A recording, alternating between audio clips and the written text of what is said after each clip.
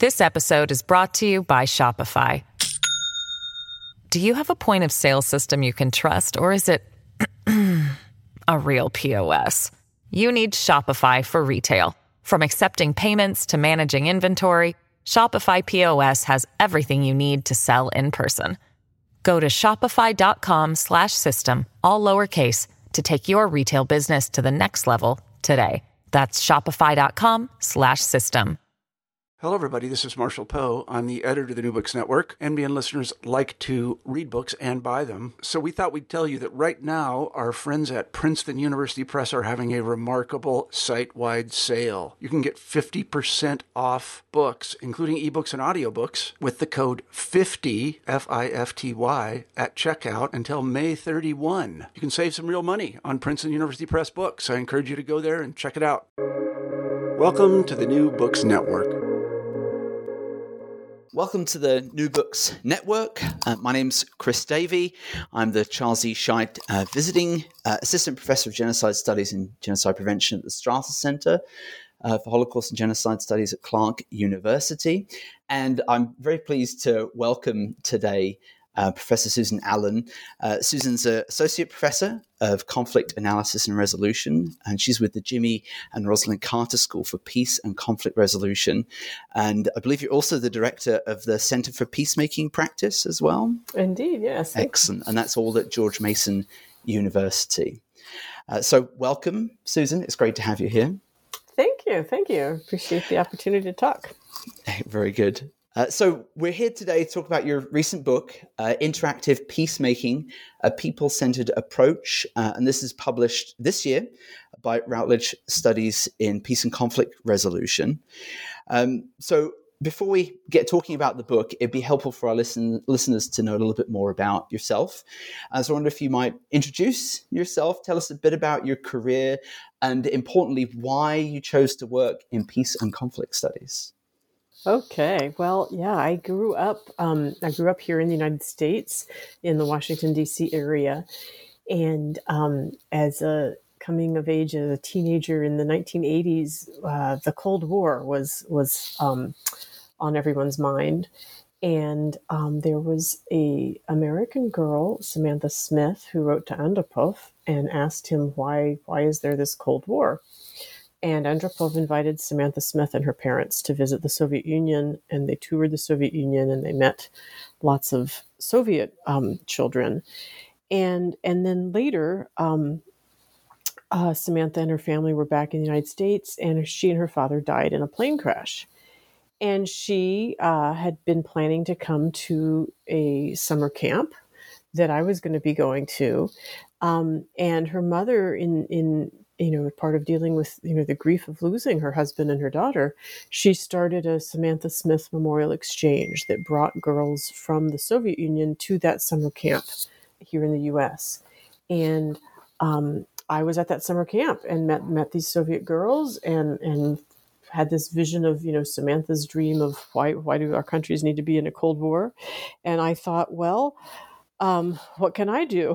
And so we were there with, I think it was, 25 or so Soviet girls and 25 or so American girls, hanging out, playing soccer and, doing things you do at a summer camp, and not doing a lot of talking because we didn't speak each other's languages. And I decided I better learn Russian. That, how are we going to understand each other if we don't speak each other's languages? So that was in the beginning of my sense of, individuals can do something to make a difference. And for me, I chose to study Russian in college.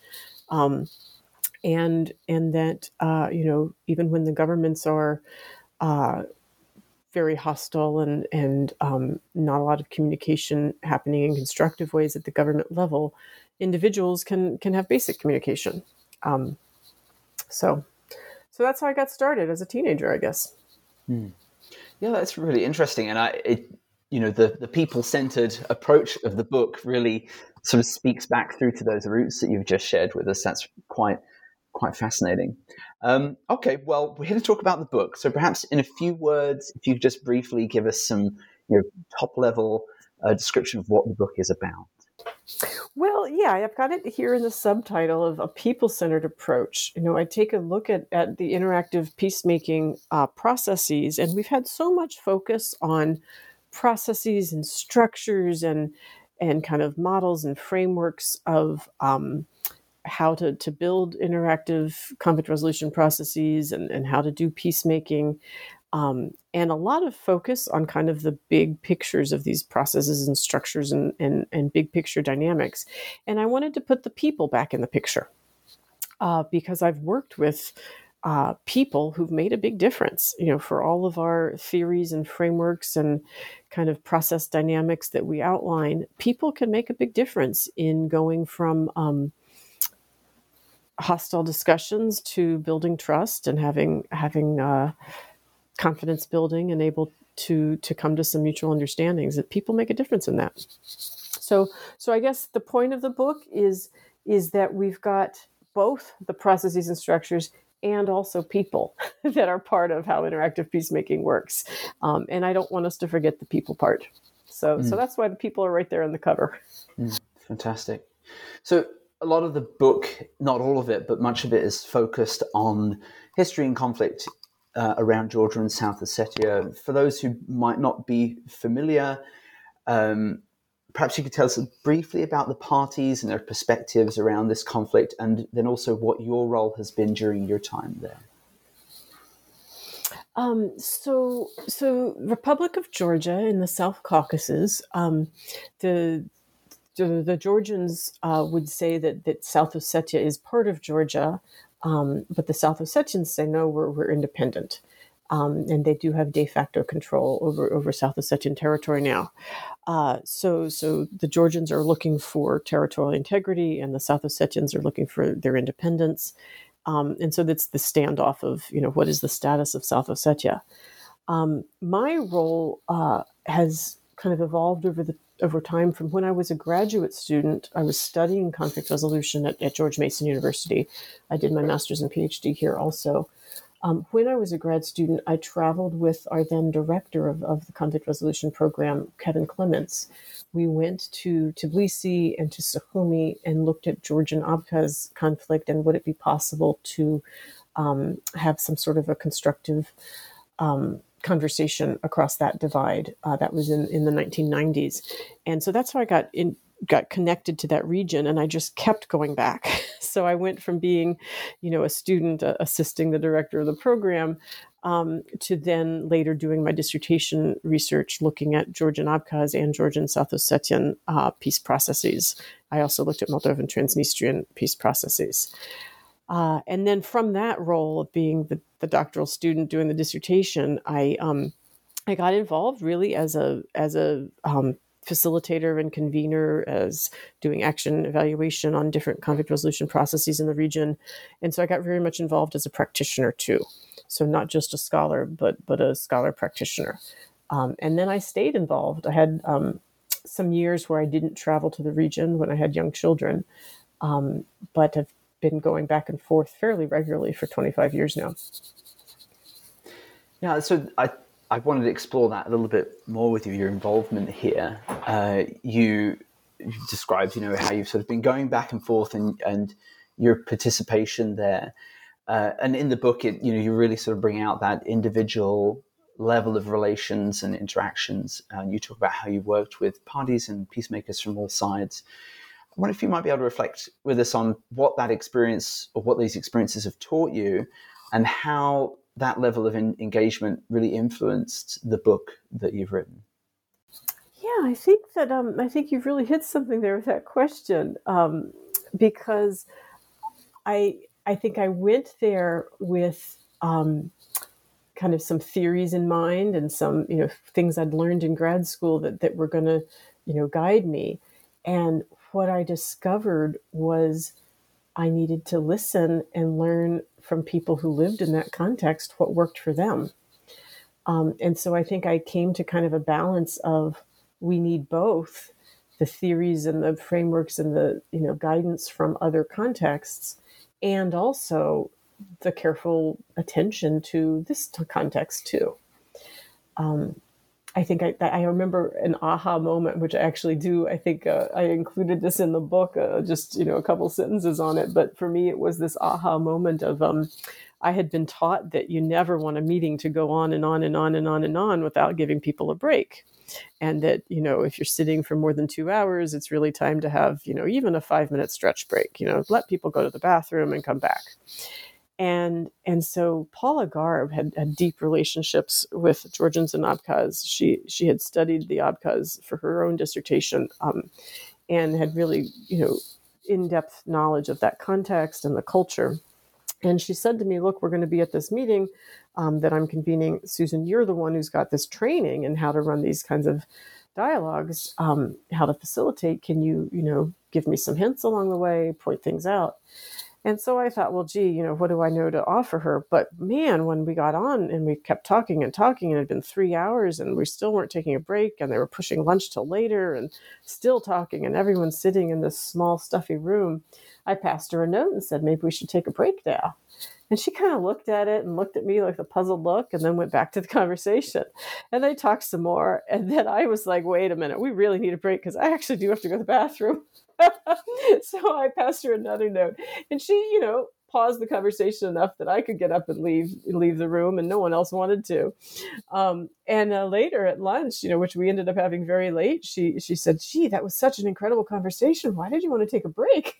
And it came to, that was my aha moment, that, even though I had in my head that you never want to make people sit for more than 2 hours or so at a time, there are occasions where you do. And for these folks, this was a really big conversation they were having, at the first of its kind since the war.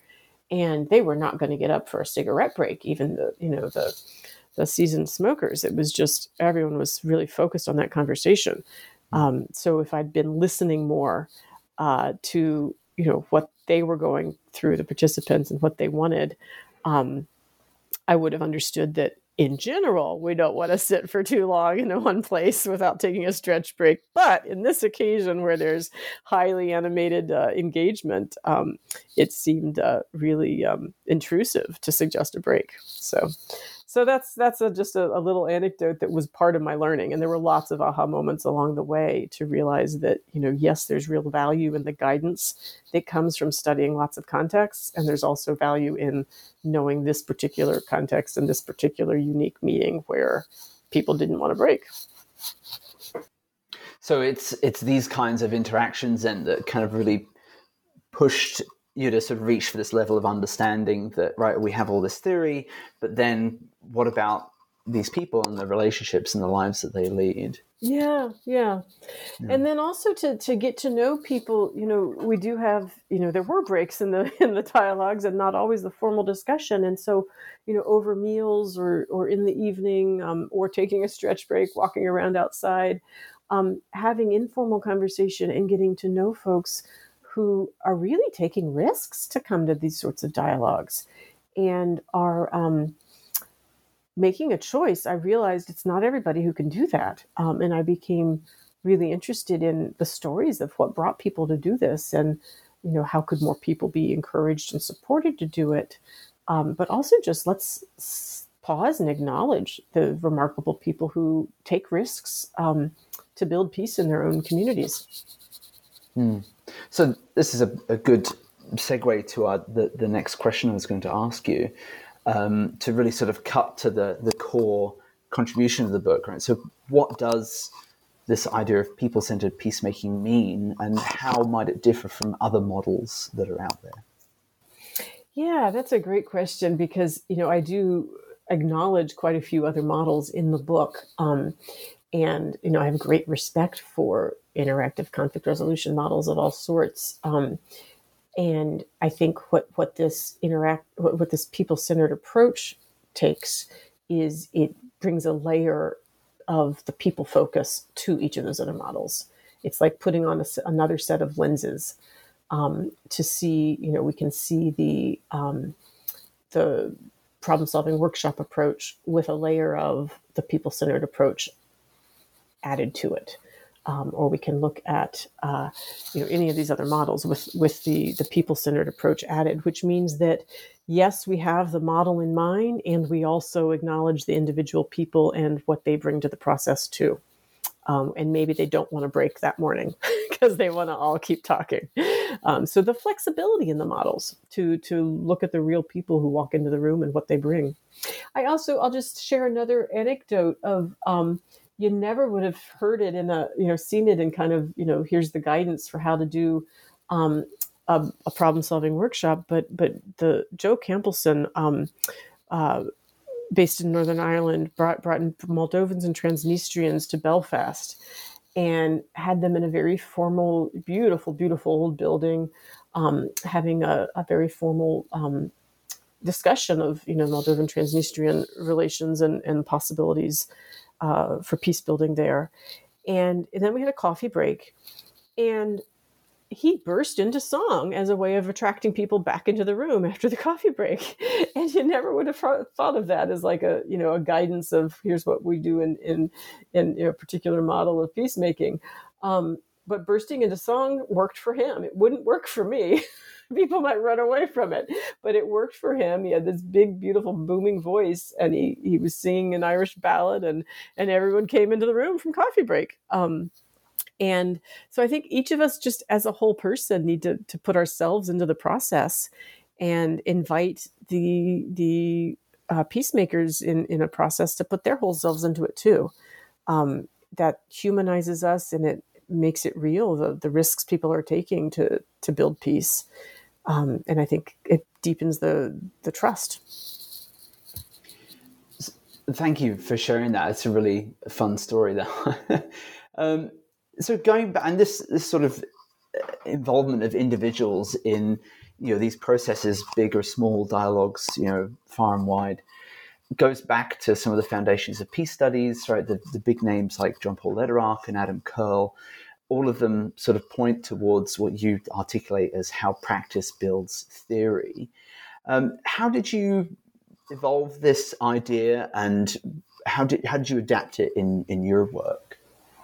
Yeah, this idea of practice builds theory has really been with me for decades. I actually grew up, if you go back to the question of how did I get into this field, I grew up with learning from my grandmother, who was a peace builder. She founded a international children's exchange organization that was based on the idea that we could build cross-cultural understanding through children's engagement and certain kinds of constructive activities together in a summer camp setting. And she also studied it. She was this PhD in psychology who studied what works best in this context and how can we do it. And so this mix of being engaged in practice and then building from that to do better practice is something I grew up with kind of an awareness of and respect for. And I found it, widespread in the conflict resolution field. As you say, there's this, history of action research in conflict resolution. And I feel like the work I'm doing in this book is kind of recalling that and putting it forth for the current generation of work. We've had, I think, the pendulum swings between, engaged scholarship and more what we might call kind of the traditional scholarly endeavors. And I think our field needs to move back and forth between those, that the reflective practice part of the field, the engaged scholarship part of the field, evaluation work, action research work, all of these are part of building our knowledge of how to resolve conflicts, how to build peace, how to prevent wars. And we need to not only be in the libraries, studying from theories, but also out in the conflict zones and in the peace conversations and learning from those as well. I really liked what you said earlier about the bringing the whole self and enabling and even respecting that's risky for people to do in a lot of contexts. And you just mentioned the phrase as well, reflexive praxis. I wonder if you could sort of break that down for us and tell us sort of personally what that has meant for you in the field, but then also for these colleagues that you've worked with in the Georgia South Ossetia context?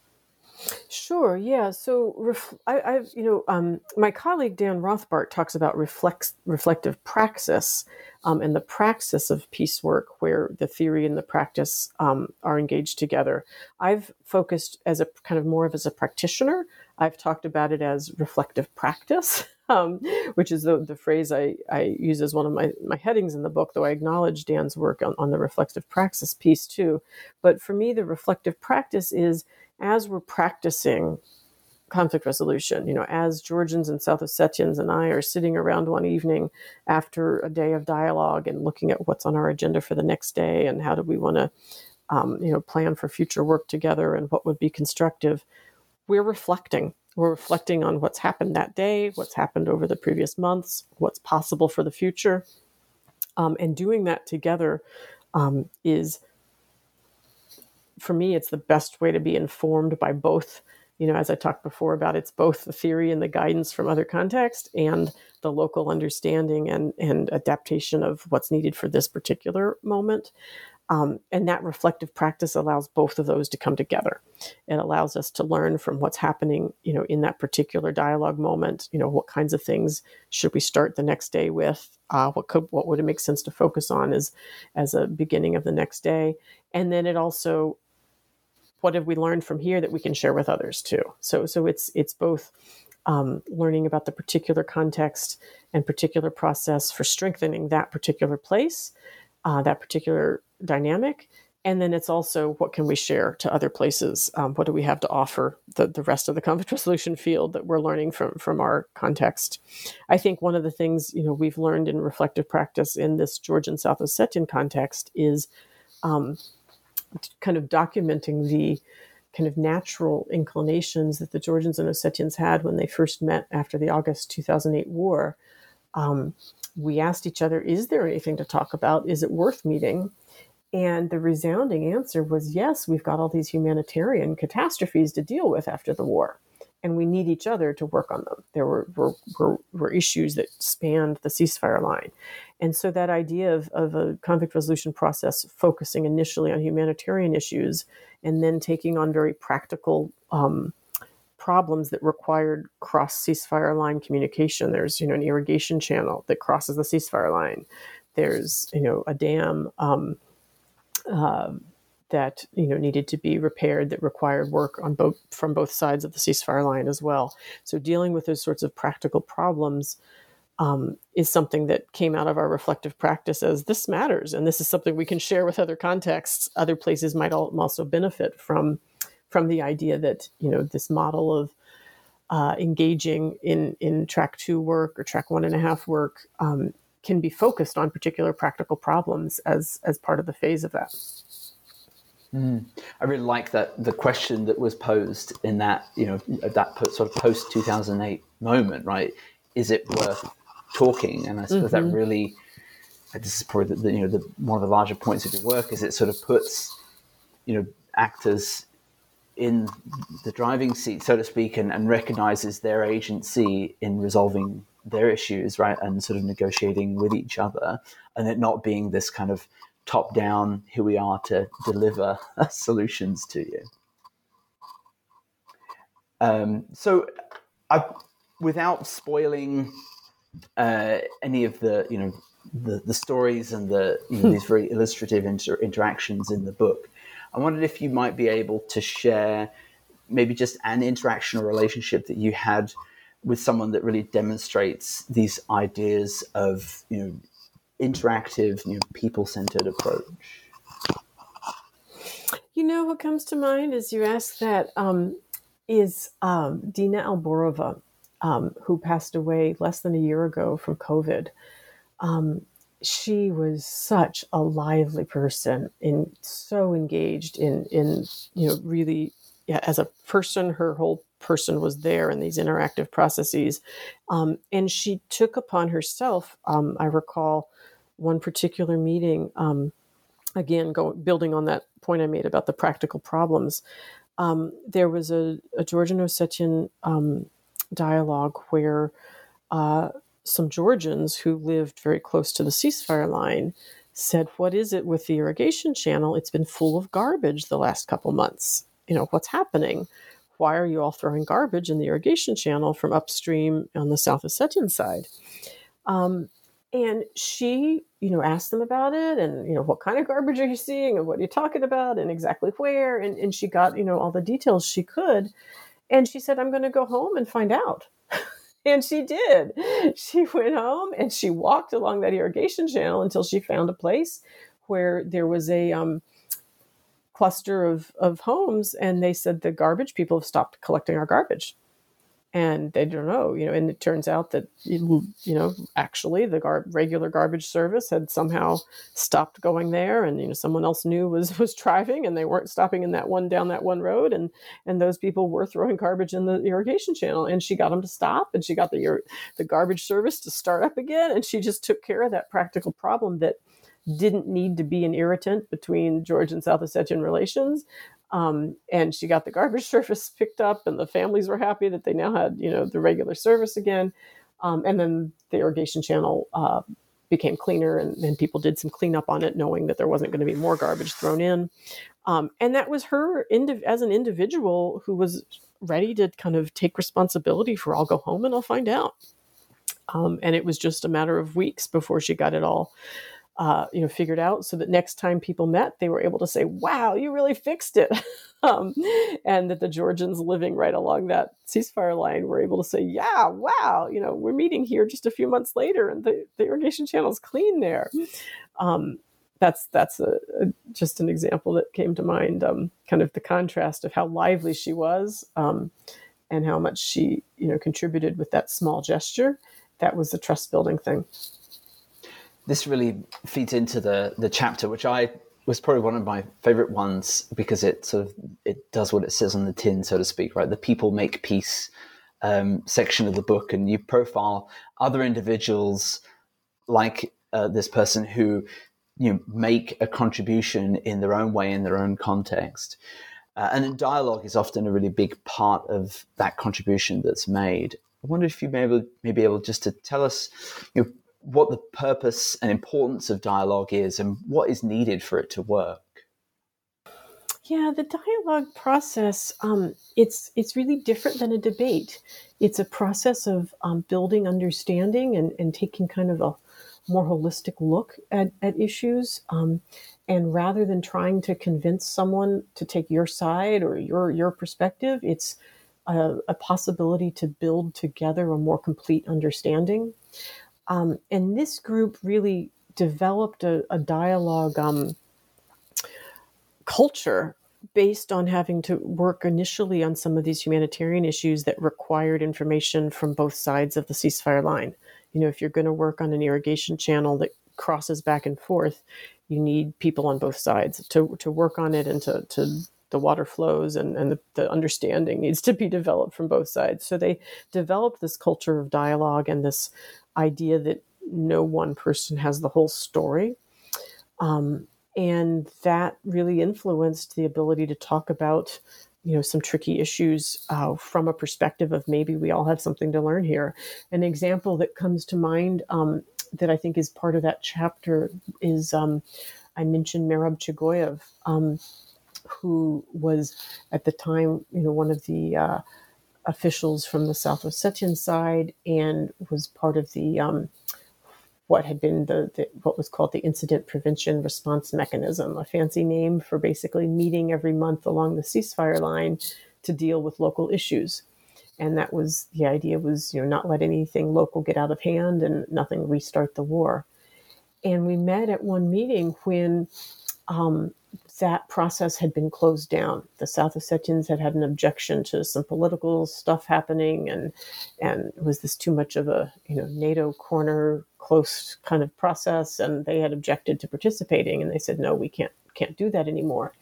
And so the process hadn't met for a few months, and we had a dialogue around, well, okay, they're not participating, but what can we do to make sure the war doesn't start again? If someone's hunting and they shoot, and then that someone else thinks that's the war starting again and they shoot back, what can we do to stop this from happening?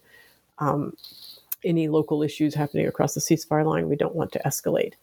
And so we had a dialogue about, what does it mean to have the ceasefire line there, and people are living their lives on both different sides of it, and things will happen that could escalate. What are the ways to deal with those problems?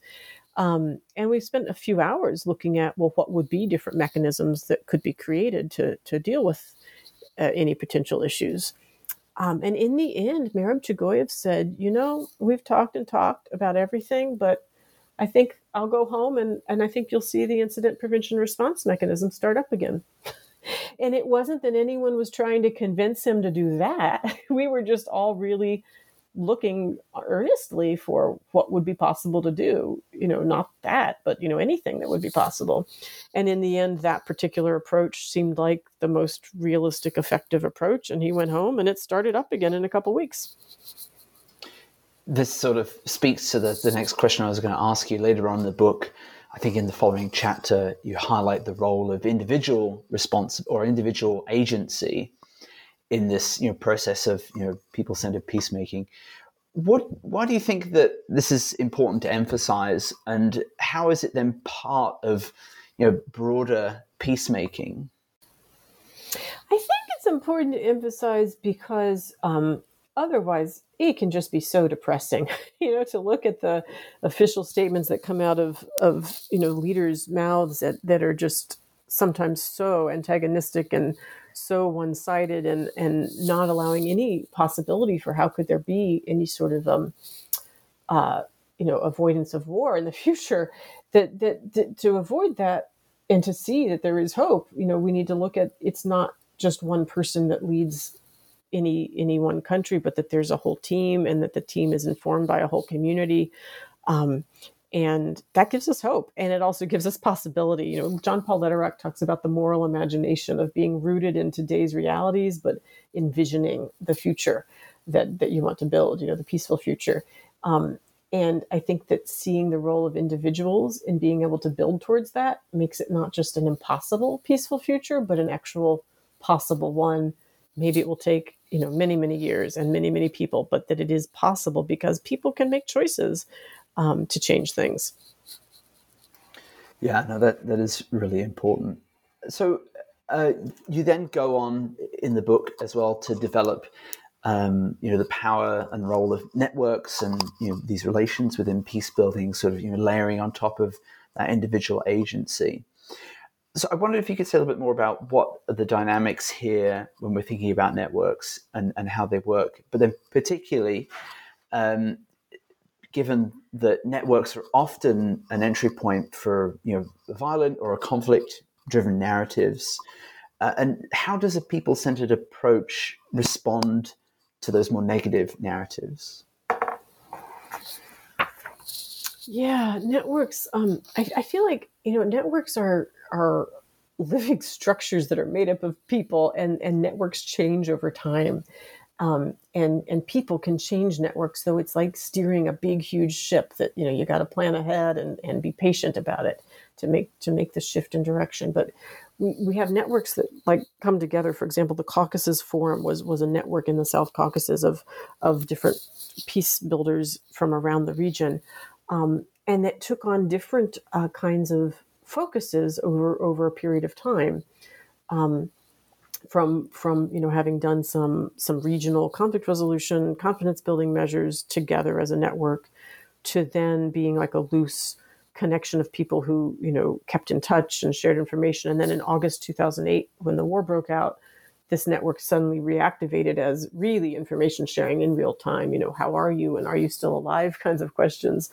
So the networks change in their focus over time, and the people can make that change. I've got a model of networks breathe like people do, that they focus in on a particular area of focus, and then as more people join and pull it in different directions, it becomes a broader sort of approach. And these people are connected around multiple interests. And then something happens that people focus in on one particular interest, and it's like this accordion of the big breathing out goes into more focus, and then breathe out, and then more focus. So the networks are not one set structure that stays the same all the time, but they're living collections of people connected with each other towards shared goals, and those goals can adjust over time. And that's where people can make a difference in shaping the work of the networks. So it's both and. It's both the collective and the individual that shapes the directions. And so your question about narratives can take hold in a network and really propagate broadly, and so can new ones. If we want to complexify the narrative, destabilize a narrative that's not constructive, that can happen through a network where people are connected and are sharing meaning making. We do a lot of making meaning together socially, people do, and the networks are a way that we do that. And so as someone shifts the narrative in a network, that can help others see different perspectives as well. This episode is brought to you by Shopify. Do you have a point of sale system you can trust, or is it a real POS? You need Shopify for retail. From accepting payments to managing inventory, Shopify POS has everything you need to sell in person. Go to shopify.com/system, all lowercase, to take your retail business to the next level today. That's shopify.com/system. I feel like I went into theory there. Did I get at your question? Yes, no, it certainly did. And I think that notion of networks being, as you said, sort of fluid, living things should open our, again, that moral imagination to change, right? And that a narrative is not going to be guaranteed to stay the same forever, right? It's liable or, susceptible to change, right? In positive ways as well as negative ways. So you give a lot of other examples in the book beyond the context of Georgia and South Ossetia. I wonder if you might be able to share one of those with us that, again, demonstrates this people-centered approach. Yeah, I do have. I have a section on the process in Estonia. There's several different processes in Estonia, and I think that shows the role of multiple different people. It's not a person-centered approach, but people-centered, because it takes multiple people. If you go back into the 90s in Estonia, when Estonia was newly, renewed independence from the Soviet Union, and there was a substantial Russian population, Russian speakers in Estonia. Some of them had been born there and grown up there during the Soviet times. And Estonia was setting about, developing its Estonian identity. And there were real fears of, would the Estonian language disappear? And so some substantial conflict in Estonia around language laws and, the role of the Russian-speaking community there, and how would they learn Estonian, and to what extent would they have to learn Estonian, and how fluent and so forth, and other issues around the kind of the future of Estonia and Estonia's identity as a country, and is it a multi-ethnic country? And so in the 90s, as Estonia was working on these issues out, there was multiple different processes that engaged there. There was the kind of High Commissioner on National Minorities, Max van der Stoel approach that kind of brought this official level, consultations, brought insights from other places and suggestions about ways language laws could be constructive and possible for all the communities involved, and not present such significant conflict dynamics as some of the initial ideas in Estonia had really been alarming to the Russian-speaking community. So Max van der Stoel as an individual was really helpful. And then there was, work by Vamik Volkan and others who brought a psychodynamic approach, and they brought key individuals from both the Estonian and Russian communities together to look at, what are the hopes and fears and, chosen traumas, chosen glories, bringing this psychodynamic approach, and helping these people talk to each other about their kind of understanding of the current dynamics and the possibilities for the future.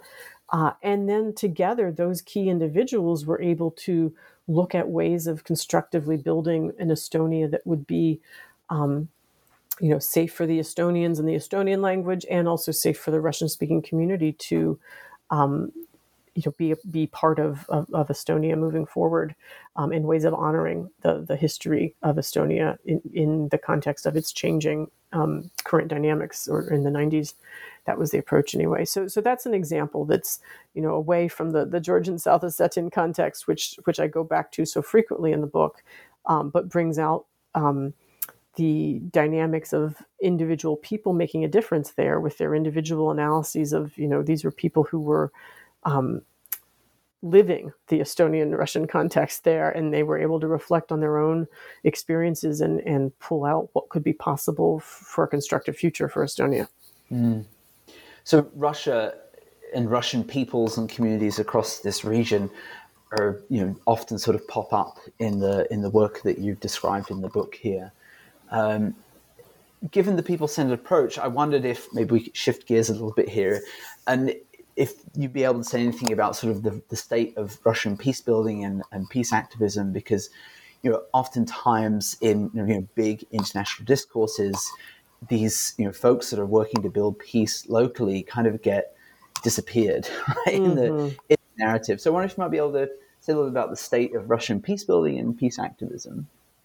Yeah, well, this is quite a question right now. As we're doing this interview in April of 2022, and the war in Ukraine, the Russian invasion of Ukraine, is continuing, and there's this is a question I've people have asked me, like, this people-centered approach. Well, what can people do when there's these big structures, and there's this question, right? What can an individual peace builder, would-be peace builder, do when they're in a society where they can't even say that this is a war happening, right? So the Russian civil society is facing such restrictions. Media is facing such restrictions. Social media, access to internet, or particular internet sites anyway.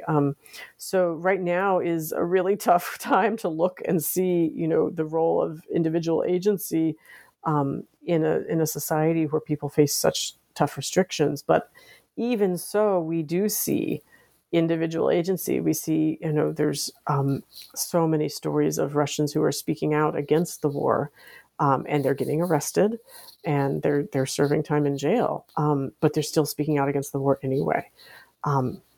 So I guess I would just say, yes, the critics who point out these big state structures that, make it all but impossible for individuals to make a difference. And yet there are individuals who are anyway, standing, even, people have been very creative in their attempts to speak out against the war, standing with, a blank piece of paper. And that can be seen as a protest also, if the meaning is, that you're going to say, no war on your piece of paper, but you can't say that because that's been, censored. The state of how you take a people-centered approach to that is, it's pretty depressing to see, people, but there are people who are still standing up and protesting the war and then getting put in jail. Yeah, no, there are demanding images that sort of, came and went in, international news media of, protests in Russia, but it's important not to forget, right, that there's, dynamics and agencies on all sides. So just to develop that a little bit more and to think about the Ukrainian context as much as you feel you're able to, how transportable has this model of, people-centered people-centered peace building been in Ukraine, given that, what's happening now is not the only time, right? We've had, a good few decades of difficulty and trouble in the country. So I guess what I'm asking is how usable, or how has this model been used prior to the current crisis, and how might it then be applicable in the future, or the near future, hopefully? Yeah, I think that, at the current moment where there's such a crisis and, missiles flying and shots ringing out and people dying, hiding in basements and so forth, I think this is not the time for let's have a dialogue and imagine the peaceful future. because people are really, just in a life or death situation of how can I hide from the bombs, or how can I escape and not be there. But I do believe that this war will end, and the fighting, the military action, the missiles and the bombs and so forth will stop.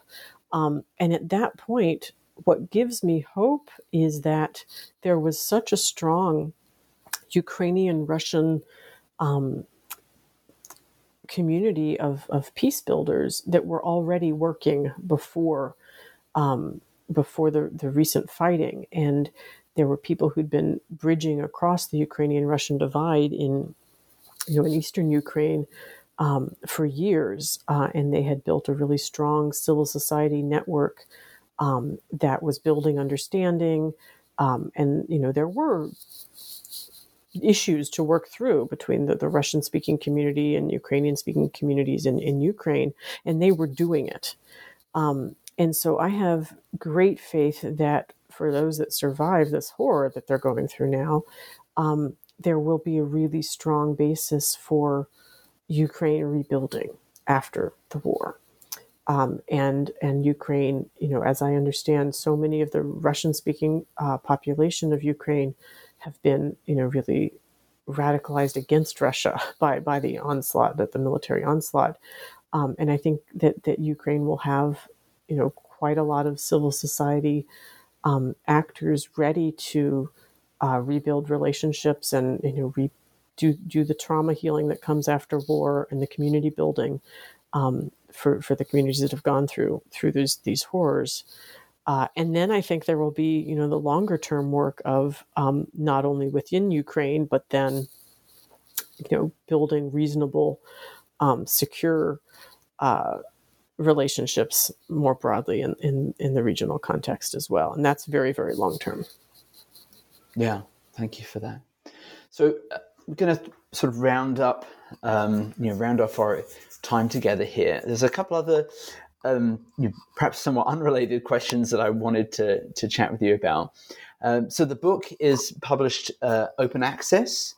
I wonder if you could tell us a little about your consideration in making that choice. Yeah, I am a big advocate of open access because, we're at the field of conflict resolution. We're not about, keeping secret ideas behind a paywall. We're about really sharing what works for building peace. How can we avoid wars? If there's any knowledge that's sitting in library shelves that could be useful to people out there trying to make peace, let's share it. So I'm working here at George Mason University. We have the Better Evidence Project that's really focused on putting evidence of what works out there in an open access format for sharing with people or anywhere in the world who have internet access to be able to access, case studies of where different peacemaking approaches have worked, case studies of what hasn't worked, case studies of, different theoretical frameworks that could inspire work. Learning from another context can inspire someone in their own context what might work. So I'm really enthusiastic about how we can build more open access approaches. And I hope people will enjoy reading the book for free. It is a free ebook, downloadable from the Taylor and Francis, the Routledge websites. And I hope that other people will share their work in open access formats, because I think that's, we've got people building peace all over the world, and not all of them have access to, major libraries that can connect to all these resources. Yeah, definitely. So on that note, and this, the book's just recently published, and so you may be sort of at the early stage in this, but have you considered or thought about translation of the book, given, this really important issue of access? Yes, I am very excited to work towards translation of the book. I asked the publisher if I could keep Russian and Georgian and South Ossetian or an Ossetian language rights to the book, and then let me have Ossetian and Georgian rights, but the Russian ones they kept. But I am hopeful that the publisher will move towards a Russian language version, and I'm actively exploring possibilities of a Georgian and possibly even Ossetian language versions too. Excellent. Well, that's really exciting. I feel like this book came from, the experience of Georgians and Ossetians, and they need to have it in their own languages too. So I wondered, now that this book sort of in some ways sort of sits at the top of this sort of wealth of experience and these relationships and observations that you've gathered over time, I wondered, given you now at this point, what are the future steps for this project? Is it more sort of contingent on your ongoing relationships, or do you have anything else planned for this kind of work that you're doing?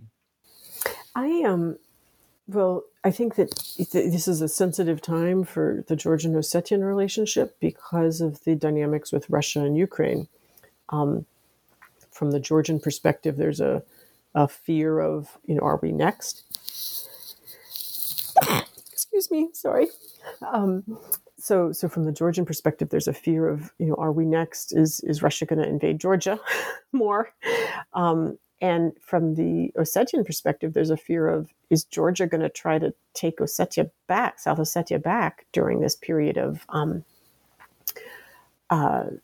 Russia's military is busy in Ukraine. So there's fears on both sides and heightened tensions on both sides. And so now is the time to keep communication open, which is something I'm trying to support just in an informal channels of keeping communication open. And then in terms of future steps, there are committed people in the Georgian and the Ossetian communities who want to see whatever future is built be built nonviolently. And so whatever transitions from the current arrangements would be taken nonviolently is something that people are committed to really encouraging. So I want to support them however I can. Excellent. I wondered if there are any other projects or anything else that you're working on that you'd like to share with us before we finish up. Well, it's exciting to have a book done and to have a little space to think about what's next. And the Better Evidence Project and open access resources is something I'm really passionate about. We're building an evidence to action program here at the Carter School at George Mason, where practitioners and theorists and we bring evidence to encourage to inform practice, and we bring practice to inform the building of more evidence, and that kind of cycle of learning from each other and putting things into action and then learning more from that. So I'm excited about that. And I'm also getting really interested in, I've got one chapter in this book that's about practice builds theory. I'm really interested in methodology in our field and how can we learn more how to do better at peace work, because I feel like that's a moral imperative to do the best we can. To avoid the horrors of war and to build just relationships, peaceful future. We need to know how to do that, and that means we need to learn how to learn. So I'm excited more about some methodological innovations, particularly around the practice builds theory approach. Oh, that's fantastic. So you mentioned at George Mason that there's a collection that's sort of being assembled. Is that accessible to folks through the website now? Or? Yeah, actually It is. We've got the Better Evidence Project, and I can tell you Project, right? So perhaps I can get a link from you, and we can share that on the site here. It's bep.carterschool.gmu.edu. That's it. The last question I was going to ask you was often, here at the New Books Network, we ask if there are any media, so any books, films, or even plays that have influenced you that you might recommend to our listeners. Wow. Okay, that's great. I'm reading now. My colleague Mark Gopin has a book on compassionate reasoning. Changing the Mind to Change the World. It's also just out this year, Oxford University Press. And I find that he does a lot of that practice builds theory. He's learning by doing. And I appreciate that in that book that I'm reading now. I also go back to John Paul Lederach's book, The Moral Imagination, and others of his work. But that one in particular brings a lot of the learning by doing. He reflects on his experience and shares insights from that experience. Those would be two I would mention, one from years ago and one from this year. Excellent. Well, so I'm going to look up Mark's book now because that does sound fascinating. Well, thank you so much for your time again. Thank you, Susan, for being with us. And your book that's out this year, that's available open access, is Interactive Peacemaking, a People-Centered Approach. Thanks again, and we'll leave it there. Thank you so much, Chris. Great talking with you.